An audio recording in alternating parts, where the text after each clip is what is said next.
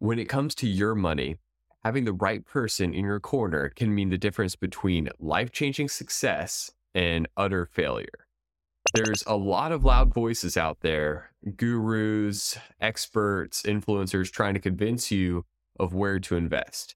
I'm not here to tell you where to put your money, but I can share how I decide who I listen to. My approach consists of a blend of data, advisors that speak into my life, and my own research. All that results in my own bulletproof strategy that I'm going to outline here. I'll break down 3 levels that I've used to gain financial success. That's right after you hit subscribe, and comment below where your own best performing investments have been. More than 90% of people lose money picking individual stocks, and it's getting worse. The average person with a Robinhood account trading individual stocks, that's what they call a retail investor. They also call us dumb money, both behind our backs and to our faces. So the way people are taking advantage of retail investors, those people are the institutional money. The news, it doesn't help either. Headlines predictably cause FOMO and panic, drawing people into trends and triggering massive sell-offs at the worst times.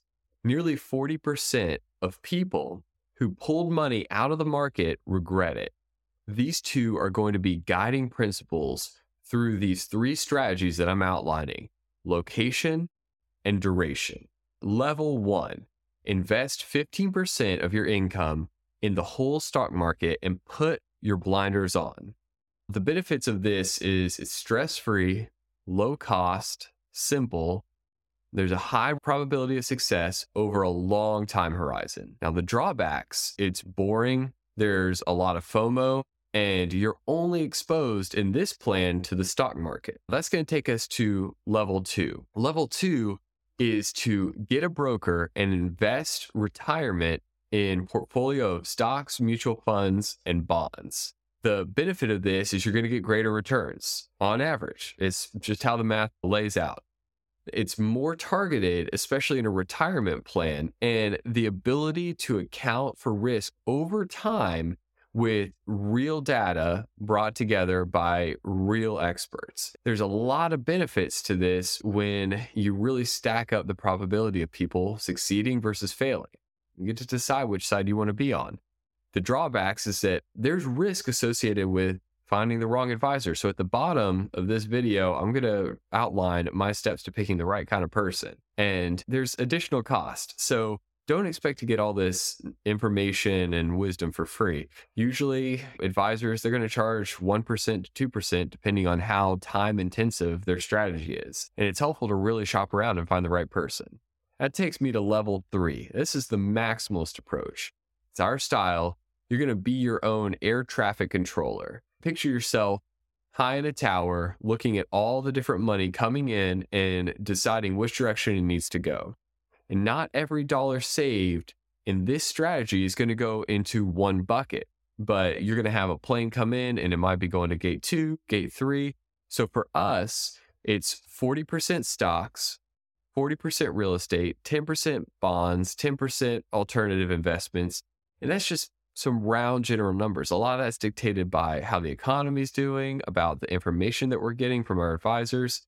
It's just a general blend. Some of that depends on the real estate market. As that goes up, your allocation of real estate is going to become a larger portion. Maybe you're going to be putting more stocks into your investment portfolio. A majority of stock market investments are in index funds for us.